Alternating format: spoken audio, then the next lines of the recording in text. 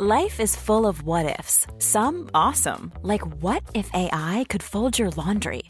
And some, well, less awesome, like what if you have unexpected medical costs? United Healthcare can help get you covered with Health Protector Guard fixed indemnity insurance plans. They supplement your primary plan to help you manage out-of-pocket costs. No deductibles, no enrollment periods, and especially no more what-ifs. Visit uh1.com to find the Health Protector Guard plan for you.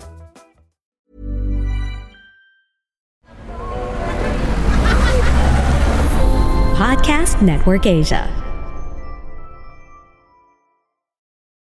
Hi, good morning, good afternoon, and good evening, depending on your timeline. This is Chinkitan, your pambansang wealth coach, and I'm really happy to share in this podcast episode on how you can improve your family finances. In this episode, pag-uusapan po natin bakit napakahalaga po ng tamang pamamahala at pagmamanage ng pera sa pamilya, lalo na sa mga mag-asawa at magulang. At tutulungan ko rin kayo na maintindihan ano po yung mga pros and cons kung hindi nyo na-manage na mabuti ang inyong finances. Hi, I'm Chinkitan and you're listening to Chink Positive Podcast, where I aim to equip you to become wealthy and debt-free, teaching you on how to save, budget, get out of debt, and invest. Let's get into the episode. Okay, let's go to part 1 po nito. Bakit mahalaga ang pag-uusapan ng family finances?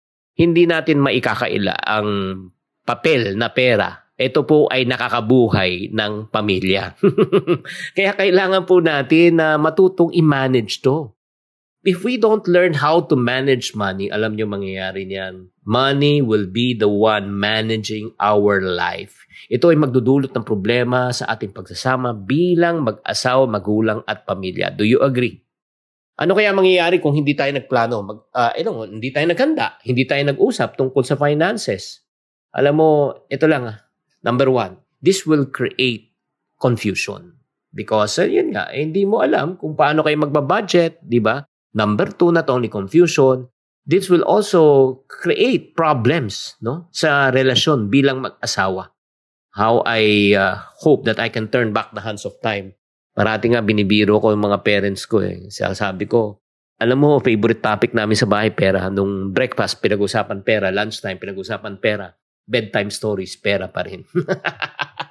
Kung magkakaroon lang kayo ng sapat na pera at sa mga pangailangan nyo, I do believe, malaking stress reliever to at mawawala ang pressure sa inyong pamilya. Do you agree?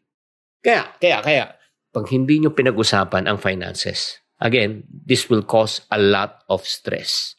Kaya nga mahalaga na magplano po tayo, maghanda, pag-usapan po to. So, ang next question, Chinky, is this. Ano po ang pwede nating gawin para bang ma-manage at mapag-usapan to? Ngayon, ibabahagi ko na sa inyo mga ilang practical tips on what you can do, okay? This is so simple, it's doable, okay? Kaya number 1, get a piece of paper so that you can write these things down. So number 1, set financial goals. Mahalaga na buong pamilya ay mag-usap-usap. You need to learn how to communicate with one another and set your family goals as one. Like for example, yung mga goals nyo, you want to travel. Fine. You want to travel when? Diba? Where? Diba? Japan o when o by December. Okay, so ibig sabihin, lahat ng pamilya, ang focus ay makapunta ng Japan by December. So the next question is, how much? How much is that puppy in the window? Ow, ow, ow. Diba? Magkano? Magkano kailangan tabi? O let's, for example, family of 5. So binilang-bilang nyo, aabot kayo ng mga 200,000. Sample lang yan, sample. So 200,000. Ngayon po, like recording time, it's February. So you have almost 10 months, or 9 months. 9 to 10 months. So divide mo yung 200,000 by 10 months, mga 20,000 pesos ang itatabi mo buwan-buwan. Diba? So 20,000 tatabi nyo. Ang tanong, where? Where? Saan magagaling yung 20,000 pesos? Isa bang tao mag-chip in or kayong lahat ay mag-chip in? So in the process, bakit natin sineset ang financial goals? So just in case may mga iba gusto mag-iya, nagbora, uy, paano tayo magbobora? Di ba may Japan tayo? Or let's say may mga iba gustong bumili ulit ng masasarap na pagkain, ay paano tayo kakain? Di ba may sineset tayong budget? Nagigets nyo? So pag nakaset ang financial goals corporately at pinag-agrihan, mabilis ika nga mag-set ng budget. Number 2, create a budget. Yun na po. After you have already set your financial goals, this is very important na kailangan malaman po natin kung saan pupunta ang ating perang pinaghirapan. Definitely, ang unang kasama sa budget yung mga pangailangan muna natin. Pero isama na rin natin sa ating family budget yung kagustuhan natin. And that is to go to Japan by December. Agree? And to raise 20,000 pesos per month. So yun ang kagandahan Nakikita po natin, hindi lang siya kathang isip. Nakikita mo rin kapatid na mayroon ka talagang plano. Diba? Mayroon kang concrete plan. And the number 3, family finance to be effective, communicate openly. Mahalaga na magkaroon kayo ng open communication tungkol sa finances sa inyong pamilya. Makakatulong to para malaman ninyo kung ano bang priorities mo. Diba? At maintindihan kung bakit tayo nagbabawas ng gastos. Bakit tayo nagsasakripisyo ngayon. Kasi nga, pupunta tayo ng Japan. Gets nyo? Imagine mo na hindi kayo nag-uusap. Pakiramdaman lang, kapaan lang. Alam mo, katakot-takot at stress yan. Ang pinaka-stressful niyan, lalo na yung sa breadwinner. Yung gagastos po. Kasi yung mga iba, gastos pa rin ng gastos as if na parang walang nangyayari, di ba? Wala namang pinagpaplanuhan. Kaya feeling ng tao, ay nako, di ba? Yung parang napakatipid mo, napakakuripot mo, na hindi mo alam, meron tayong goal. And then number 4, tip ko po sa inyo, para mabuo natin ang ating pangarap. Live within your means. It's very important for you to really know your limits. Di ba? Because you cannot spend the money that you do not have. Again, it's so easy to plan that you want to go to Japan. But it's so hard to set aside the money if you are overspending. Alam mo, lalo na, ito lang, I want to be honest with you as you listen to this podcast. Pag sumweldo ka, feeling mo, napakayaman mo. Feeling mo, napakadaling kitain ng pera. Di ba? Pag sumweldo ka, pero pagka minus mo na lahat ng mga babayarin mo, baka masyak ka, walang maiwan sa sweldo mo. Lalo na kung magse-set aside ka pa ng 20,000 pesos per month. Does it make sense? Kaya konting disiplina, konting sakripisyo dahil meron kayong plano. And last but not the least, let me encourage you. Save money for emergencies. Mahalaga na magtabi po tayo for our emergency fund just in case, no? Kung mawalan ng work, no? Hindi magamit ang pondo ng travel sa Japan sa ibang bagay. Yun po yung nangyayari. Kaya hindi nabubuo po yung mga ipon natin Kasi wala tayong emergency fund. Just in case na may mangyari. So, napipilitan tayo kung anong ipon natin sa ibang bagay, nagagamit po natin. Diba? At saka, mas maganda if you have a sense of security.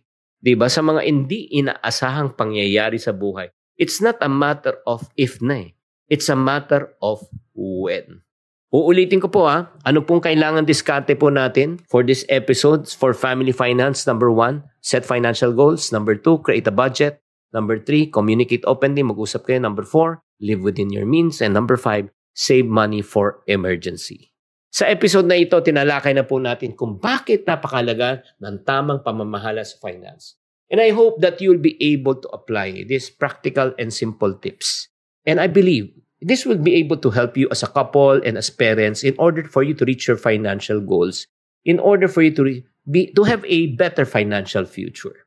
Thank you very much again for tuning in and for people who are saying, Chinky, I need to learn more on how to budget. I learn how to save money. Also, if that's your concern, just check out my Piso Planner. My Piso Planner will help you to achieve those because it's a budgeting planner, it's a saving planner that can help you to save 60,000 pesos per year. To know more, just check out Lazada, Shopee, or TikTok Shop. O hanapin nyo na lang po, Piso Planner. Maraming salamat. Tatandaan nyo, as I always say, to every problem, there's always a solution. If you're not part of the solution, you're part of the problem. Always. Think positive. Bye. Hi guys, thank you for listening to this episode of the Think Positive podcast. This podcast is powered by Podcast Network Asia. If you want to keep on growing and stay inspired, follow us on wherever you're listening to this podcast and share it with friends. Have a good day and always think positive.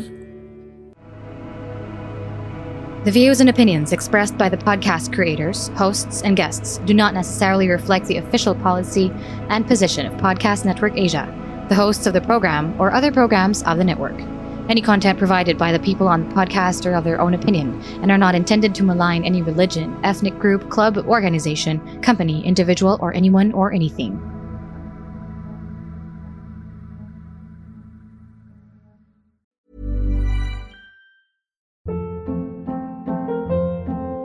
Hold up. What was that? Boring. No flavor. That was as bad as those leftovers you ate all week. Keke Palmer here, and it's time to say hello to something fresh and guilt-free. Hello Fresh. Jazz up dinner with pecan-crusted chicken or garlic butter shrimp scampi. Now that's music to my mouth. Hello Fresh. Let's get this dinner party started. Discover all the delicious possibilities at HelloFresh.com.